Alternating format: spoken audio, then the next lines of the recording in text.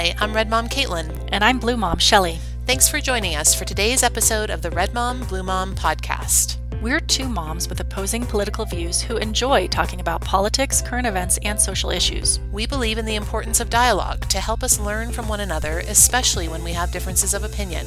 Our goal isn't necessarily to agree, but where we disagree, to keep talking. We hope we inspire you to have real conversations on important issues with people with whom you disagree, and we hope our legislators are doing the same.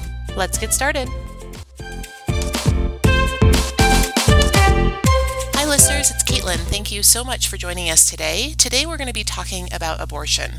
Now, regular listeners to our show know that we already did a full episode on abortion earlier this year, back in February, but abortion continues to be part of the national conversation. Over the last few weeks and months, there have been a number of new laws that have been introduced in various states, which Shelley will talk about more here in just a minute, and abortion has really emerged as a key platform issue for the 2020 presidential election, especially among some of the Democratic candidates. So there are a lot of updates, a lot of new issues and news that is related to abortion that's come out recently that we thought it was worthwhile to continue our discussion. Thanks, Caitlin. I'm glad we're talking about this issue, even though it's an emotionally charged issue. Abortion is already highly regulated in the United States. It's very restricted after viability, which is different in each state. It's defined usually between 20 and 26 weeks. Those laws represent, I think, a compromise on views like yours and mine. And in our last episode, we talked about late-term abortion laws. There were some new ones at that point. But now, just this year in 2019, there are at least 9 states who have passed laws that ban or almost ban abortion. These are the most restrictive series of laws in our country since Roe versus Wade.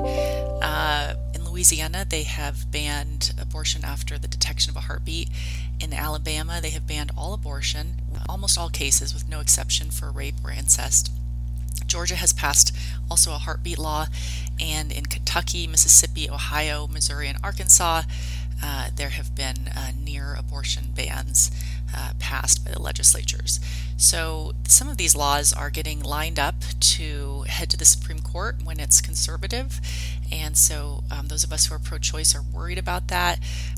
Alabama's law effectively banning abortion altogether was proposed especially to go to the Supreme Court, so they want to test it with the conservative Supreme Court to see if inroads can be made to restrict abortion more than it already is in the United States.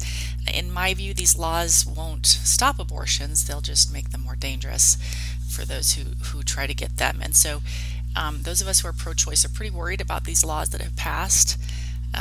In Alabama in particular, and I'm wondering, Caitlin, what you think of the fact that 25 men passed that particular law. That was the ban on all abortions with no exception for rape and incest. It was passed 25-6 with 25 men voting for it. Of the 6 people who voted against it, the Democrats, only 3 were women. Yeah, I'm not really concerned about that, and I appreciate that you disagree and dislike that law. But from what I've read, it was a female Republican House member in Alabama. I can't recall her name exactly, but she was the one that initially proposed the bill into their Congress. Presumably, she had quite a bit of input on the language and the objectives of that bill. So it was originated from a woman, I guess is what I'm trying to say. And then, of course, ultimately, Kay Ivey, who's the female governor, also a Republican of Alabama, signed it into law. So the fact that it was men in the Senate body that kind of passed it through that process doesn't bother me as much. I'm less focused on the fact that it was men, and my understanding is that it was more of a vote along party lines. Now, you just alluded to the fact that there's only, I think, 3 women, female senators in state senators in Alabama. That's discouraging, of course. I think you and I, of course, both agree that we want more women in legislative bodies across the country, Alabama and otherwise. But, Alabama is a sovereign state. They can democratically elect their representatives, and if the people of Alabama don't like this law or any others, then obviously they have means to remedy that through voting. So it doesn't bother me. I think there were women that were clearly involved in this law, representing their pro-life views, their pro-life constituents, and that was the democratic process that was followed. Right. Well, I agree with you there. It's just concerning because when you get group of all men deciding what is exclusively a woman's healthcare issue, because none of those men can get pregnant. What it does is it creates a situation where women aren't, you've got a male legislative body controlling women's bodies, and so that's the concern. Yeah, and I think we'll talk in a few minutes about more about this idea of kind of the language around abortion. You just referenced it as a women's healthcare issue. Personally, as a conservative, as a pro-lifer, I don't like that verbiage. I don't like that terminology. Often we hear abortion referred to as reproductive health. In my perspective, if you are pregnant and considering an abortion, the reproductive element of that has already happened, right? That has come and gone. So we can talk a little bit more about that. I don't see abortion so much as a healthcare issue, which I know is the strong position of those on the left. But I'm interested to hear your perspective around, an all-male or a majority-male legislative body, as was the case in Alabama, passing laws around abortion, because I think you just mentioned it, it doesn't affect them. They're basically trying to control women's bodies. I'm interested to hear from you. What do you think the role is of men in the abortion conversation, either from a legislative position or just in general? I mean, do men have a right to have a seat at the table for part of that conversation? Obviously, the biology is such that you're not pregnant unless there's a man involved. And so it seems to me that often the talking points on the left around abortion are it's a woman's choice, it's a woman's decision with her doctor, so on and so forth. But to me, that the man has some right and role in that conversation as well, be it in a legislative sense or otherwise. What are your thoughts on that? Well, not in a legislative sense. I mean, I think that women who are contemplating abortion quite often are contemplating whether the father wants a child, whether whether they have a relationship, a marriage, or some other kind of relationship. Women are talking to their doctors who might be men. There's all kinds of, input that a woman receives, but the only person who can and does carry that baby and then have that baby is the woman. And so, I think the right thing is to leave that difficult choice up to a woman. So, talking about it from a legislative position specifically, what are your thoughts around a primarily or a majority male legislative body like this Alabama example? Do you think that those types of state legislative bodies should be allowed to pass abortion-related legislation if there is not a female majority in the Senate specifically? Well, obviously that's the process, and you were right about these are people who are democratically elected. There's nothing we can do about the process. You and I both agree there should be more women in that legislature. Alabama in particular has this very low number of women, I think less than 15%, and so that's why this managed to pass with all men voting for it. So I think Alabama is unique in that this is troubling that you've got people passing legislation where they can never get pregnant.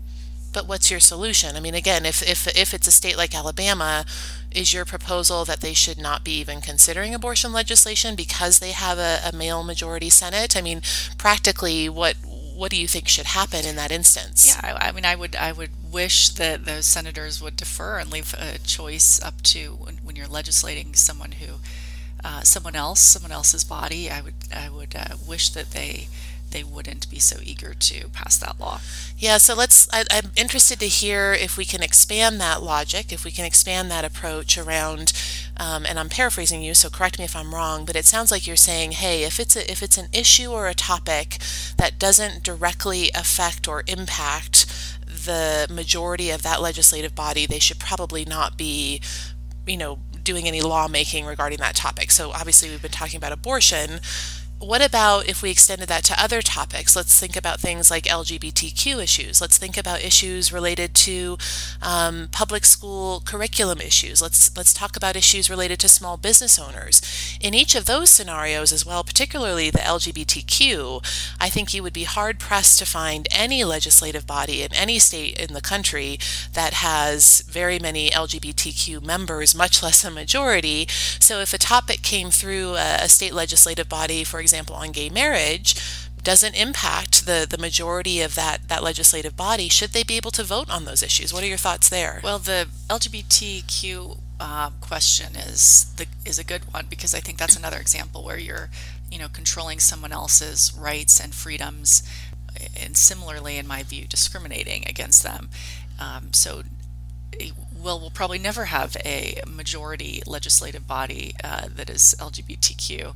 I am troubled also by that, the idea that the legislators are going to define someone else's rights and freedoms in their personal life, that for the sole reason that they themselves are unfamiliar with them and don't feel comfortable with them. You're sort of controlling someone else's happiness, their life, based on your own personal views. So yeah, I find that troubling as well. I don't know that it applies to every single law that legislators pass, but I think in the Alabama abortion case in particular, again, you've got the issue for those of us who are pro-choice is that this is a medical procedure that we want to be available, as opposed to unavailable. So I do think it's a medical issue, and it doesn't affect the men who passed it.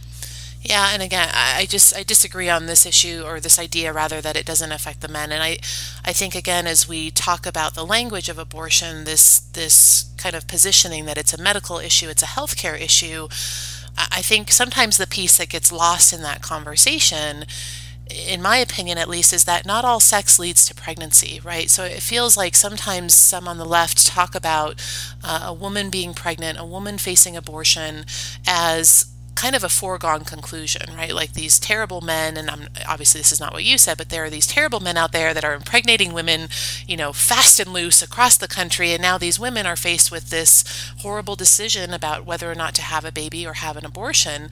The piece that gets lost in that conversation is that there are obviously ways to prevent pregnancy, and so, one of the things as a pro-lifer, as a conservative, is how do we prevent that pregnancy, particularly if it's unwanted, from happening to begin with, right? That's the panacea in my mind, is there should be no unwanted pregnancies. And I know that there's a lot of statistics around the women who face abortion are often young, they're often perhaps lower income, they're often under, lower education levels, etc. And, what can we do to tackle that problem so that we don't have so many women, particularly young women, that are facing this decision? But I wanted to make sure that was part of it, is that abortion conversation, and again, this is where I have an issue with reproductive health. The reproduction has already happened, right? So how do we kind of change that trajectory for some of these women so that they're not faced with this choice to begin with? I think you and I agree on that making contraception more available, educating young people about contraception is a good thing. I think everyone would agree to reduce unwanted pregnancies is a good thing. I think we all have that goal. In terms of the personal responsibility argument, I agree there's a personal responsibility element. However, you'll notice that the legislative bodies are not trying to regulate men. So are there laws being passed about men being required to wear condoms? No. Are the personal responsibility issues dealt with legislation to control a man's body? No. And it has nothing to do with terrible men.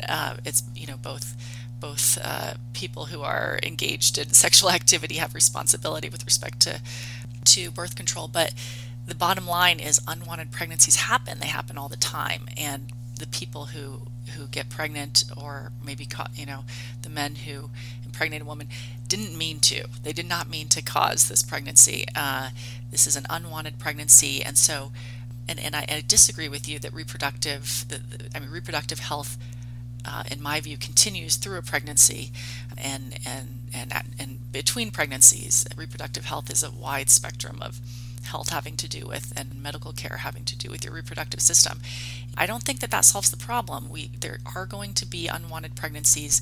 They are, for those who experience them, very difficult, right? So this gets us back to the language that you're referring to. Those of us who are pro-choice, we don't want to be pro-death, right? So the language that the right has sort of branded on this topic, where they are pro-life, and then as a pro-choice person you have to sound like you're anti-life. That's not the case. Our concern is we recognize that people who are facing abortion. It's a very difficult decision. Nobody wants to have an abortion. It's traumatic, I think, both physically and mentally for those who go through it. But there's an unwanted pregnancy. And so for us, the question is, do you force that person to have a child with a law? Does the state force someone to have a child when there's an unwanted pregnancy? And for those of us who are pro-choice, that's the more troubling question. Yeah, well, let's come back to the language piece here in just a second, but I wanted to touch on one final question around the legislative issue and this idea around a male majority body. I know, again, for Alabama, you disagree with the law, you disagree with the outcome there, and so I know that that's driving potentially some of your concerns around how it was passed. My question is, do you feel the same way in Illinois? And Illinois, recently, there's a bill that I believe has been passed through their state house and Senate. I don't think it's been signed into law, at least as of the date of this podcast recording, but my understanding based on what I've read is that is a very progressive law, more so even than some of what I would consider the progressive abortion laws that have been passed in other states this year in places like New York. Illinois' law, just to kind of sum it up, basically repeals or retracts any and all restrictions on abortion. So you can have an abortion at any time, at any reason, for any reason rather, throughout the duration of the pregnancy. It repeals some of the restrictions around partial birth abortions and other things like that. I'm bringing it up because, again, in Illinois, it's a male majority Senate that passed that. So do you have the same concerns, even though I'm assuming that you probably agree more with the law itself in that state, but from a consistency perspective, do you have the same concerns that it's a male majority Senate that most recently passed the latest iteration of that bill? Right. No, I don't, because it's not, in that case, a body that is trying to control women's bodies. So I'm not as concerned with that. And in your LGBTQ example, similarly, when you're trying to control very important aspects of life of other people, that's where the concern is. Well, and again, I think that's a great transition into the next part of our conversation around the language of abortion, because what you just said is when you're not trying to control the life of someone else, that's the key difference, right? You don't necessarily believe that baby in the womb of the mother is a distinct and unique and life. I do. And so for me, I see the difference between Alabama and the Illinois law exactly the opposite, right? In Alabama, perhaps they are restricting some of the choice or the freedom of the mother in the goal of protecting that unborn innocent life. So to me, that's actually the right approach, of course. In Illinois, I see it exactly the opposite, by opening up the ability to get an abortion in kind of, any shape or form throughout the pregnancy, which in your view is a good thing for the mother. In my view, that is a terrible thing for the baby in the womb, and of course that's the crux of the difference. So I think the language of abortion is interesting, and it came up recently for me because National Public Radio, NPR, came out with an article that was published widely in mid-May, which talked about basically guidance for their journalists. And this was something that the NPR team published, and it's labeled a guidance reminder on abortion procedures, terminology, and rights. And it's basically giving some instruction to NPR journalists around how to be consistent on when talking about abortion, what are the terms and the words and the phrases that should be used and should not be used. And it's a very interesting read. I know that many on the left consider NPR to be an unbiased news source. Of course, us on the conservative side would disagree with that. I certainly disagree with that. But as you read this guidance, there was one section that particularly stood out for me. And Shelley, I'd love to know what your thoughts are. And I'll just read it for you verbatim. It says, "The term unborn implies that there is a baby inside a pregnant woman, not a fetus. Babies are not babies until they are born.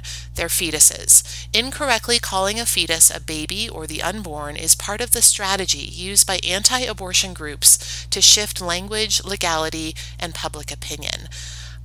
I found that pretty shocking, to be honest with you, especially the statement that said babies are not babies until they're born, and kind of this insinuation that, referencing a baby as a baby is some strategy employed by anti-abortion groups. That felt like a real stretch to me, but I was really taken aback by that sentence where they say babies are not babies until they are born.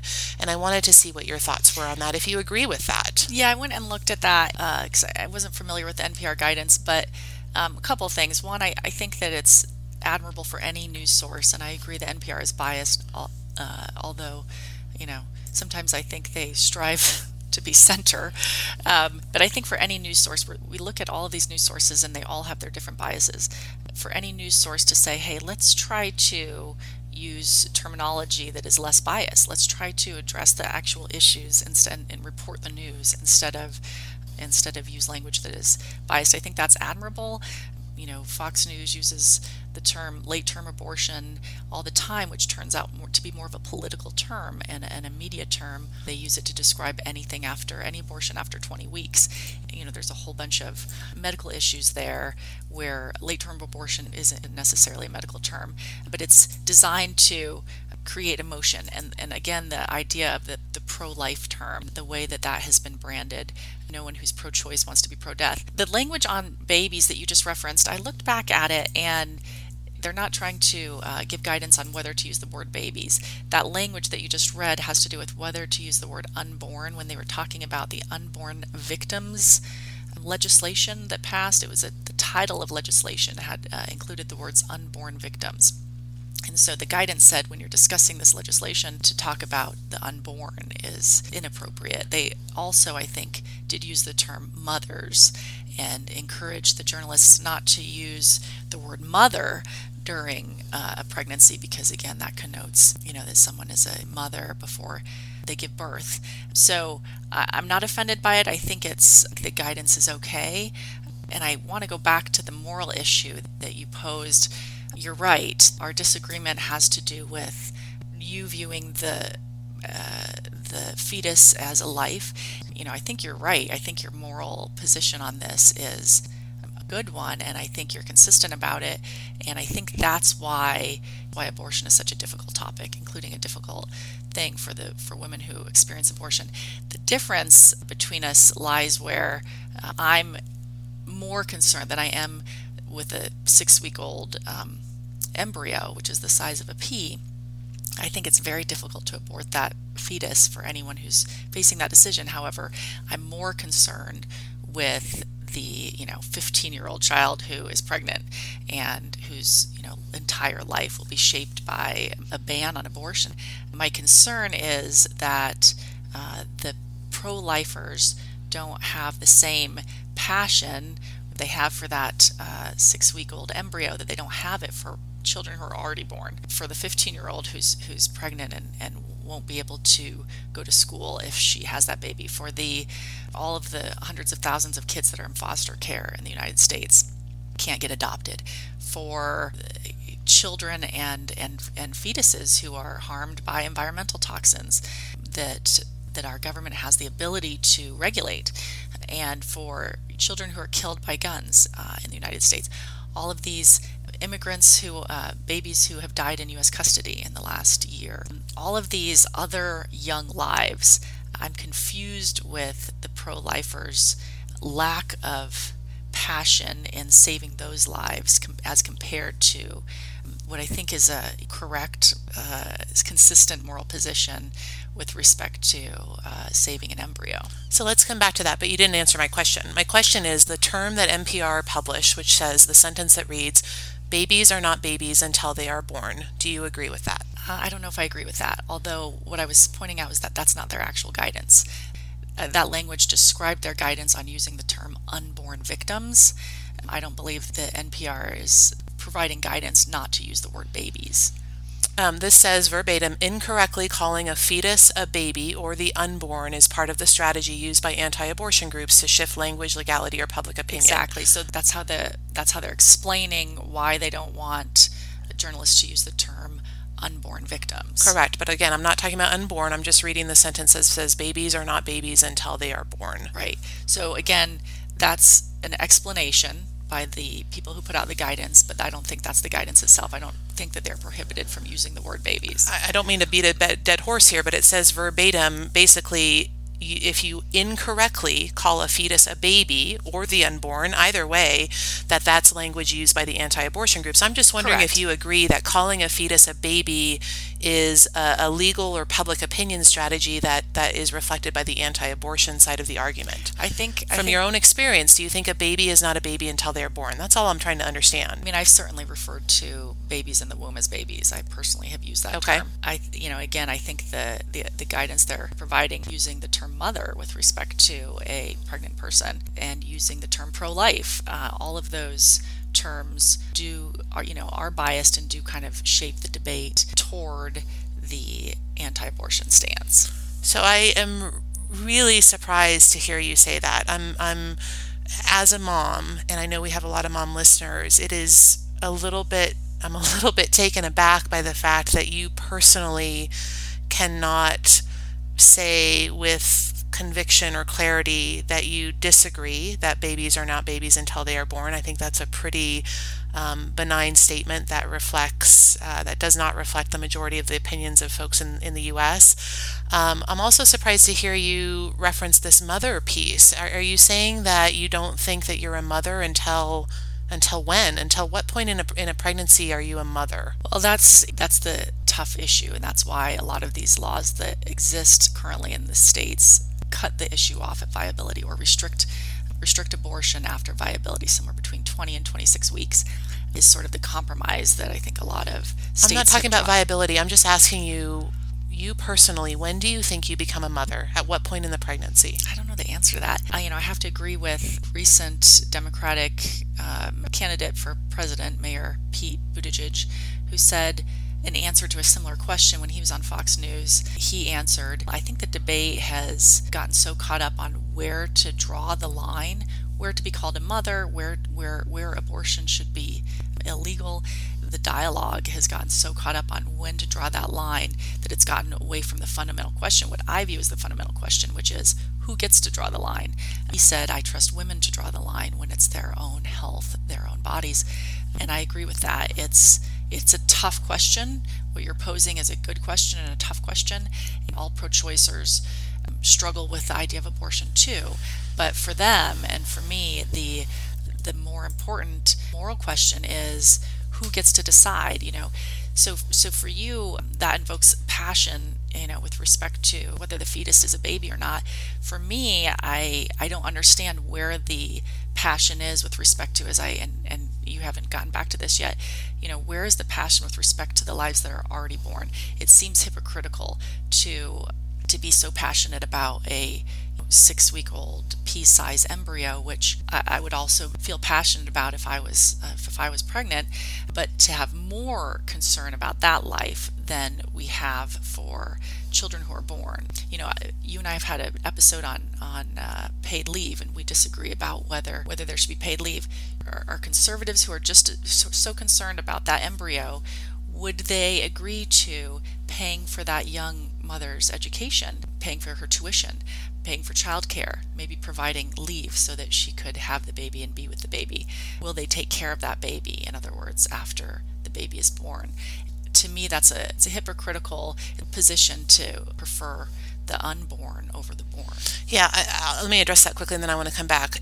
To me, there is no hypocrisy between a pro-life position trying to protect the sanctity of life in the womb, which for me, life begins at conception, and wanting to protect that unborn child, versus the comparison that you just made around Republicans or conservatives and pro-lifers not wanting to pay for childcare or education for a child that's already born. Those to me are not at all analogous. But I want to come back because you stay there. Why not? Why not? Why? Once that child is born, it's not my responsibility to pay for that child. And we've talked about this at length. Why is it the government's responsibility to insist that child be born?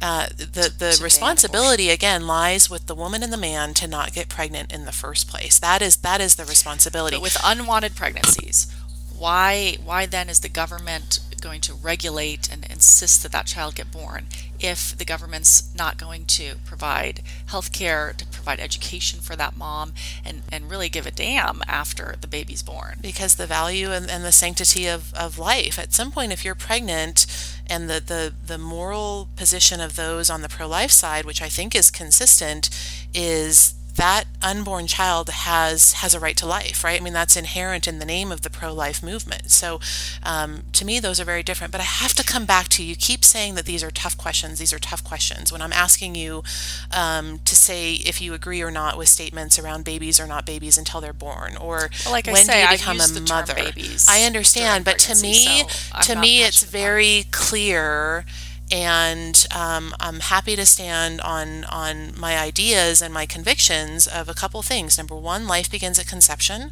Number two, babies are babies before they are born. And number three, motherhood begins during pregnancy. And I don't understand, and I'm surprised, I guess, particularly since you are a mother, that it's hard for you to be clear and precise on those ideas, on what you believe. Well, because you and I, with our kids, planned and wanted those pregnancies. And so that's the difference. What we're talking about with respect to abortion bans are thousands and thousands of women who are faced with an unwanted pregnancy. Again, as much as you and I agree about contraception, unwanted pregnancies occur. We can agree on trying to reduce them, but there they are. These are babies who aren't wanted. And so why are we going to put the baby in that position, to force the baby to be born into a situation where you might have a young mother who is poor, who has no family support, who is uneducated, and we're going to force her to be a mother. We're also forcing that baby to be born into a very difficult situation that is probably not good for that baby. I get that. I'm not talking So- about unwanted mothers. I'm not even talking about abortion legislation. I'm just trying to get a clear answer from you, which I think I'm struggling to get. Maybe I'm not hearing you. So let me try it again, because maybe I'm just misunderstanding or we're talking over each other. I'm trying to ask you, my friend Shelley, two questions, and I'm just asking for straight answers on these two questions. Number one, do you agree that babies are not babies until they're born, you personally? And number two, when do you think motherhood begins? As I said, I've used the term babies during pregnancy, so I guess I personally don't agree that it's inappropriate to call a baby during pregnancy. What was the second question? When do you think motherhood begins? When do you Well, become a mother?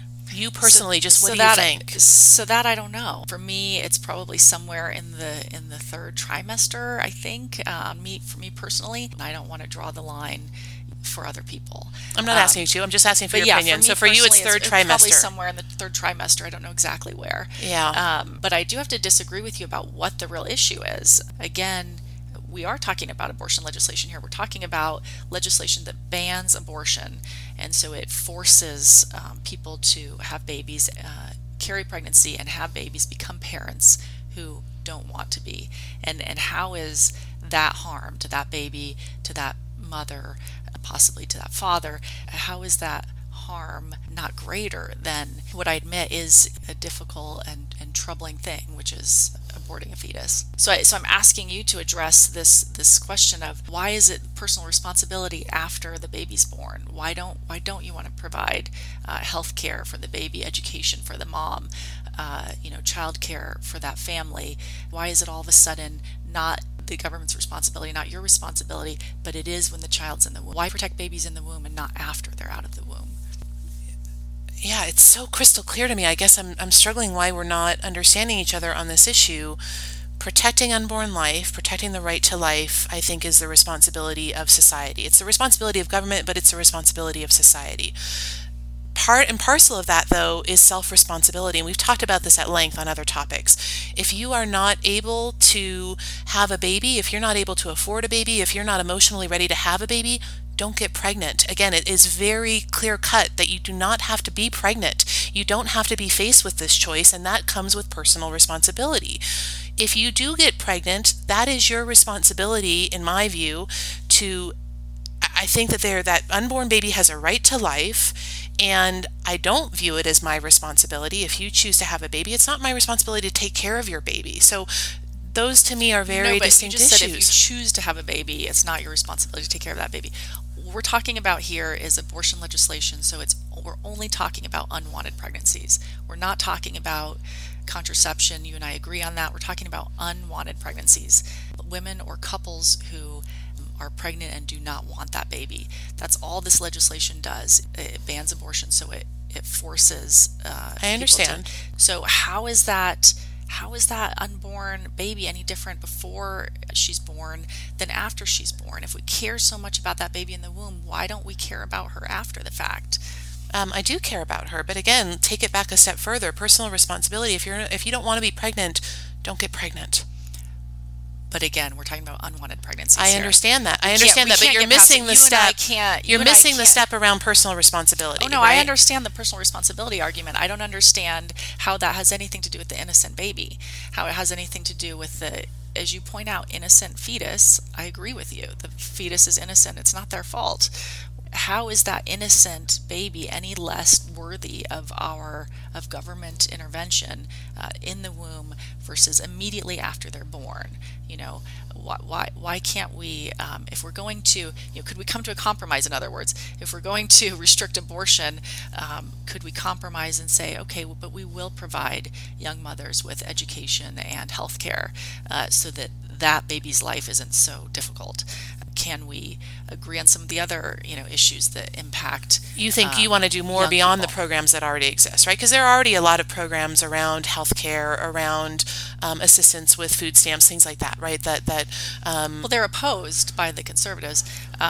No, I don't think they're opposed. I don't think they're lot of opposed. people I who are. certainly don't oppose those programs. I think they are out of control in terms of some of those entitlement programs and the spending, and I think there's a lot of fraud and abuse. But generally, I'm not opposed to providing a safety net. But again, I take it a step further up the chain, where if you're not ready to be pregnant, if you're not ready to have a baby, don't get pregnant. Right. So why aren't we regulating men then instead of regulating? How would you do that? I appreciate your point. How would you do that? I don't want to do that. I don't want to regulate either one. This is where usually we have these discussions.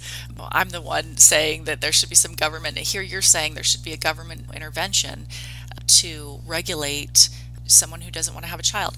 And again, the verbiage is interesting because I wouldn't phrase it as I'm trying to regulate someone who doesn't want to have a child. I'm trying to protect unborn life. Well, that's our disagreement. Right. So that's it, right? It's just the language rub. itself is very different. What about sometimes liberals think that conservatives or pro-lifers can't apply the situation to themselves? So would you take the same position if it was a child of yours who's a teenager who might have gotten another child pregnant, a young person pregnant, and that person, let's say, again, doesn't have any family support, comes from a family without money, is rather uneducated, and you happen to know that this is not going to be a family. Your child and this pregnant young woman are not going to stay together. This is not going to be a healthy situation. She wants an abortion. When it happens to you, in other words, or someone you love, would you still support a law, let's say in Colorado where we sit, that bans abortion, so prevents that young teenage girl from having an abortion? In the spirit of trying to be morally consistent on this issue, I would say yes. Now, what you're describing, if one of my boys were to get a young woman pregnant and kind of the situation you describe, they are not ready to have a family, they don't want to be together, whatever the case may be, that's a tough situation. I obviously haven't been faced with that. I hope that doesn't happen in the future, but I would sure hope that I would still be morally consistent, because for me, and I think many on the pro-life side, one of the biggest issues with abortion and why it is such a hotly contested topic, and as you've alluded to and listeners have seen today,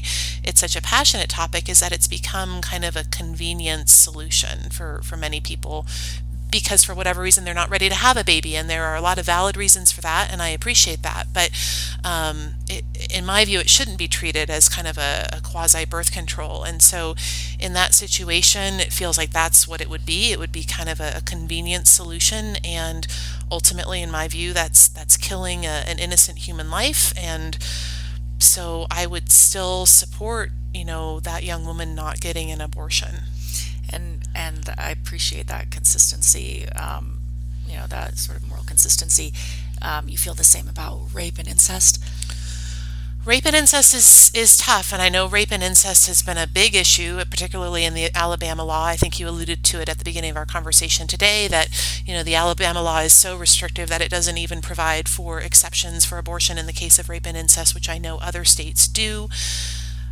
again, morally consistent. And by the way, I'm certainly not putting myself on some moral pedestal here, but I'm trying to be, I'm trying to be consistent on this issue. Even rape and incest, I still have concerns around that baby being aborted. And do I understand and appreciate, of course, why there's a lot of concern around rape and incest, and feel terribly for people that are in that situation, of course.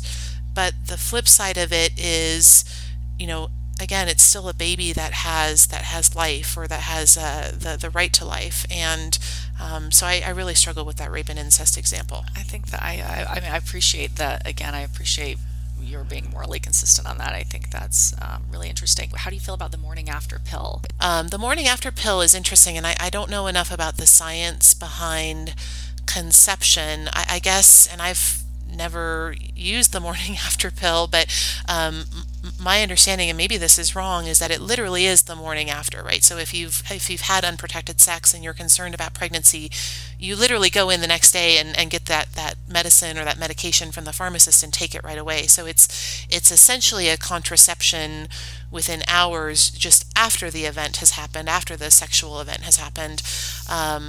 Is that okay unclear? That? I'm not sure. I think you're probably right, but I just don't know okay what the that, timing even is. though it is still, you said life starts at conception.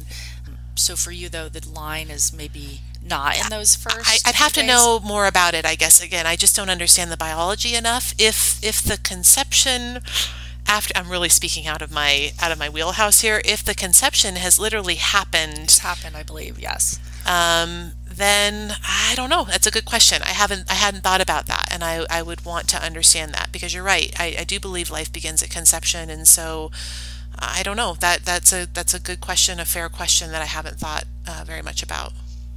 And what did you think about the St. Louis clinic, the last Planned Parenthood, the last abortion clinic in that area that is currently in the news because it's the governor's threatening to close it for, not because of legislation banning abortion, but a different type of attempt to restrict abortion, requiring in their case, for example, unnecessary pelvic exams. Medically, a pelvic exam is necessary the day that you get an abortion, but they want to require one prior. There were some other regulations that the governor is trying to use to basically shut down the clinic.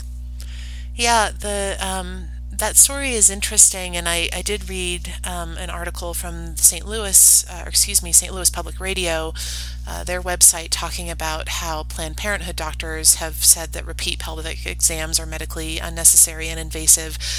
There were no non-Planned Parenthood doctors quoted, and I'm only saying that in the sense that I'd be interested to hear if that medical opinion is consistent, even outside of the Planned Parenthood community. Obviously, Planned Parenthood has a interest in making that claim. So, but taking them for their word, I mean, the articles that I read about that just talked about how there were some health and safety concerns with that clinic. Whether or not that's true, I don't know. Whether or not that's just a tactic, as you said, to maybe prevent any abortion clinics from being available in the state of Missouri because of conservative leanings. I don't know if that's true, and I know that this is not a great answer, but I did read an article as well that talked about there are other clinics located within a 5 or 10 mile radius, either I think within Illinois or maybe Kansas. Not great. I fully admit that that's not great, but it sounds like there are at least some other options that are reasonably close if in fact that clinic gets closed. I do think it's up to, again, the residents of Missouri to be voting in representatives or politicians or commissioners, however their structure works there, to make those decisions, and if they don't like those decisions, to use the power of the vote to change it. So are you at all concerned with the varying laws now state by state? So you might have, in the example you just gave, you might have a young woman who is traveling across state lines to get an abortion somewhere else where it's legal. Should we have some sort of consistency in the United States with respect to abortion laws? Does the Supreme Court need to rule on this soon so that we do? Is this really the right issue to leave up to the states? Yeah, I think on the Supreme Court topic specifically, and you mentioned this earlier in the conversation with the Alabama law. I think you mentioned that the female House member Republican who initially proposed the law did so with the intent of getting this case or this topic in front of the Supreme Court. So I think the Supreme Court has in the past and will continue to weigh in on these issues. So I don't think that that will stop, and I think that's perfectly fine for that to happen. In terms of creating kind of a federal or national law of some sort around abortion, I don't personally think that's the great solution, and I say that because, as we've seen, different states have different, values and ideas related to this topic, right? So Alabama is much different from Illinois, which is different from other states in the country. I think it's okay, coming back to that democratic process rather of electing representatives and officials. Right. I think that's the right way to handle it. Okay. One thing I wanted to mention for our listeners, and this was in the news recently, and I thought it was interesting, Shelley, especially as it relates to the 2020 election, which I know is an important topic on many people's minds.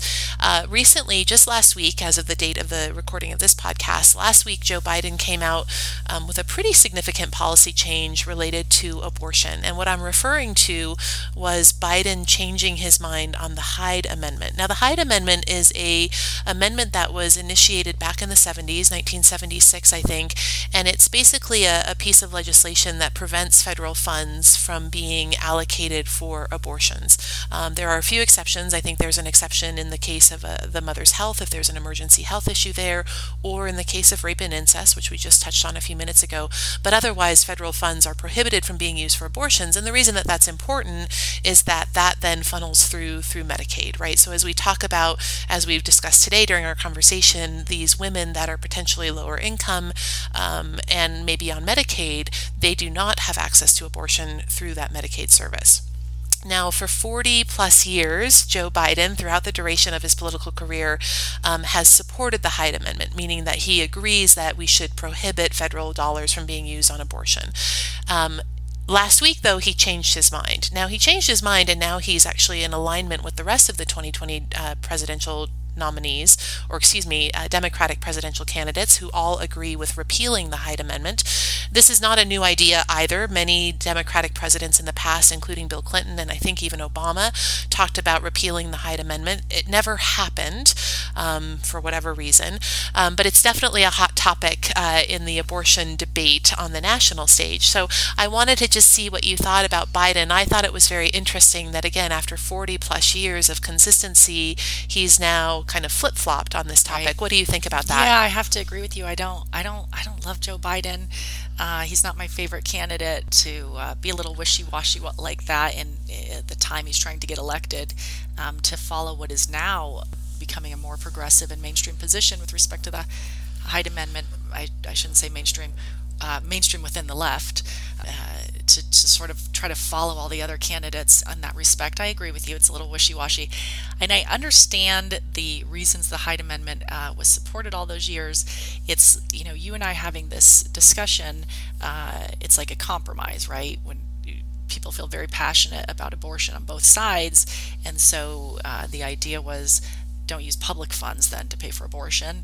So I understand the Hyde Amendment. I do think it should be repealed because all it ends up doing is restricting abortion for lower income people, which I think is troubling. I don't think you want to create a situation where wealthy women are able to have abortions and poor people aren't. And I think times have changed on this issue in the late 90s and early 2000s. I think there was a UN resolution having to do with women across the globe having access to reproductive care, and other types of declarations likening these issues, reproductive care, to human rights and addressing the issue of oppressed women internationally. So, and we've seen women generally sort of gain more rights over these years, and access to reproductive care is one of them. So similarly, we've seen religious opposition to birth control, which has allowed for some insurers not to pay for it for women, which I think is discriminatory. So these issues are sort of coming to the forefront, over the last 10, 20 years and more recently. And so I can understand renewed and more passionate opposition to the Hyde Amendment. I think, like I say, I don't think it's right to restrict abortion just for lower income people, but I do agree with you that Biden's trying to get elected. He's picking and choosing what he says now that he's got a bunch of more left-leaning candidates to run against who are popular. So yeah, I agree with you there. And certainly I'm not going to be a Biden voter if he ends up being the nominee, but I do think it's not a good look for him to kind of flip-flop on this issue. And I don't know that the mainstream voters, certainly not conservatives, but I don't even know about independents, if they would agree with what you just said, which is that, repealing the Hyde Amendment essentially allows taxpayer dollars to fund abortions. That's obviously a big concern for a lot of folks, including myself, and I think similarly that's often the concern with Planned Parenthood. Now, I'm a Planned Parenthood supporter in the sense that I am absolutely in support of what they do around sex education and prevention for sexually transmitted diseases and infections, things like that. I think that is contraception, great example. All of that is really important, but the abortion piece is obviously a concern. And I know Planned Parenthood often receives public funding coming from taxpayer dollars, so it's kind of a similar concern. I don't know that anything will actually change on the Hyde Amendment. As I mentioned, this is not a new idea to try and repeal it, and it's never happened in 40 plus years. So perhaps this year will be different. This next presidential term will be different. Let's see. But history has not proven that to be the case. All right, well, we've had a really heavy conversation on abortion, which is often the case, and wanted to just wrap up with something a little bit lighter, which is Hollywood's response. So as you mentioned, some of these new laws, especially in states like Alabama and Georgia, have resulted in a pretty strong response coming from many in Hollywood, and especially some of these celebrities that kind of moonlight as political activists, generally on the liberal or left-leaning side of things. In particular, Alyssa Milano has come out. Now, Alyssa Milano, many of our listeners may know, was a pretty well-known actress, I would say, in the late 80s and 90s. She was on that famous sitcom Who's the Boss with Tony Danza. I don't know how much she's done acting-wise over the last couple of decades, but she has really reinvented herself as a, I would consider, very progressive liberal activist, and she's been very vocal about this Hyde Amendment issue. My understanding is that she reached out to Joe Biden's campaign. I sure hope that Biden is not taking political advice just from Alyssa Milano, but who knows. But she has been very vocal, as have other celebrities and some large entertainment companies, particularly around the Georgia heartbeat law that you alluded to at the beginning of our episode. And we haven't talked a lot about the specifics, but Georgia is important to Hollywood and to the entertainment industry because they offer a lot of tax credits for productions that happen in their state. And many states do that, but it sounds like Georgia does a lot of it. And so a lot of celebrities and a lot of entertainment companies film TV shows and movies in Georgia. And there's been a fairly vehement response now that Georgia has passed this heartbeat bill that celebs and different companies are going to boycott Georgia, and they're no longer going to take their productions there.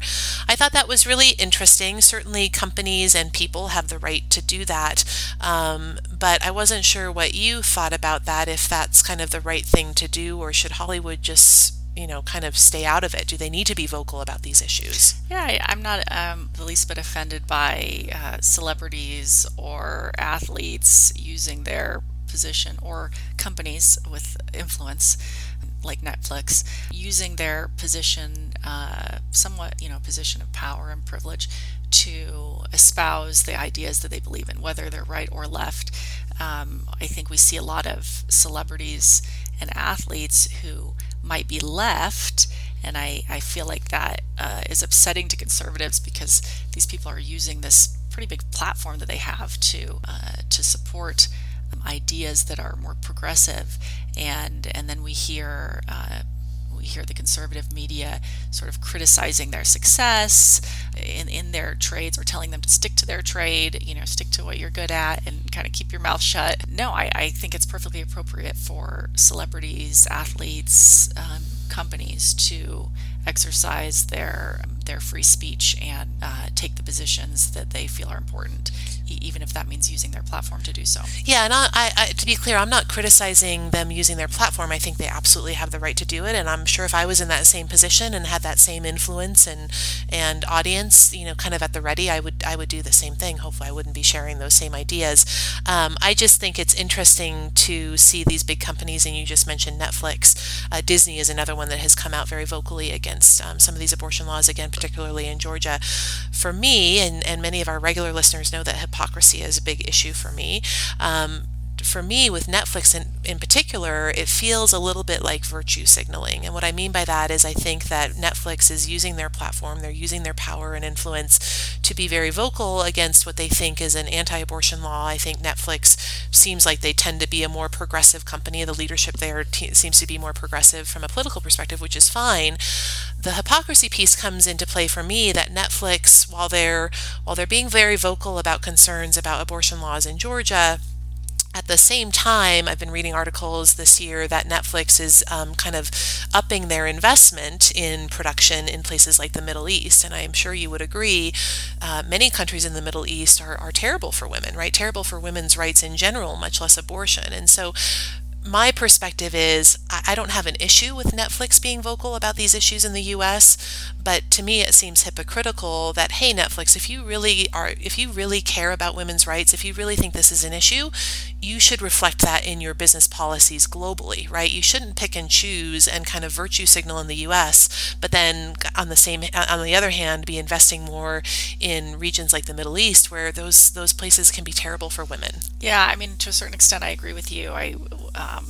With respect to businesses, people doing business in Saudi Arabia, which is very oppressive of women, and our government doing a tremendous amount of arms sales there. I agree it's a problem. I think that to be consistent, we need to, with women's rights, we need to act more consistently. I don't know if it's the same because Netflix might have some power to help influence the laws in the United States where they don't have that power elsewhere. You mentioned that Georgia gives them tax breaks, to film movies there. So there's clearly some influence and some, relationships and some power to shape legislation in the United States. And so I think what I think the position they're taking is fine and good. Yeah, and I hadn't thought about their voice or their ability to change things. So that's a valid point. I just come at it with, again, Netflix or Disney or whomever. If you really care about women's rights, you should care about women globally, not just in the U.S. and make sure that your business practices are reflecting that. The last piece on Hollywood, and then we'll move on. Just speaking about Alyssa Milano. One of the other ideas that Alyssa Milano came out with fairly recently that got a lot of criticism from conservative media, as you mentioned, but I think probably some on the left. One of her brilliant ideas on how to respond to or protest these new abortion laws in various states was to create a sex strike where Alyssa Milano in particular, and I think there were some other celebrities as well, folks like Bette Midler and maybe others, basically came out and said, hey, ladies, let's kind of use the power of our sexual prowess and have a sex strike until such time that these laws are fixed or whatever, repealed. Wanted to see what you thought about the idea of a sex strike. I thought it was a little silly, I have to admit, not an effective method of protesting what I've expressed in this episode I think are terrible laws in both Georgia and Alabama with respect to banning even early term abortions recently. This protest, my understanding of it comes from very old theatrical works having to do with making women feel like they have control over their own bodies because these laws deny that. But you're right, to boycott your Democratic pro-choice husband doesn't seem to be effective at all in terms of overturning these laws. I'd like to see Democrats become an independents on the left more organized with respect to their protests. I don't think this is an organized one, and by organized I mean I would like to see them vote for every office, their local offices, their they're state, they're federal. We on the left need to be more organized. I think the right is more organized than us, and so I don't think that the sex boycott is an effective way. I'd like to see a more effective protest by people on the left. Well, we are in agreement that a sex strike is not an effective way to protest, and I'm actually okay if those on the left do not vote, so I'm perfectly fine with that. That's okay with me. I'm just kidding, of course, listeners. Everybody should vote. All right, well, thanks, listeners. We appreciate you sticking with us. I know we've covered a lot of ground on today's episode. As we've both mentioned, abortion, of course, is a passionate and emotional topic. You heard us address some of those things today.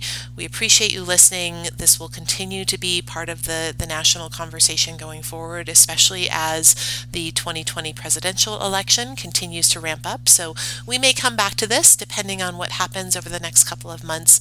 It's certainly always at the forefront of the news. That's right. And thanks, Caitlin. I really enjoy talking about these difficult topics with you. I hope our listeners are inspired to talk to each other about difficult topics more frequently.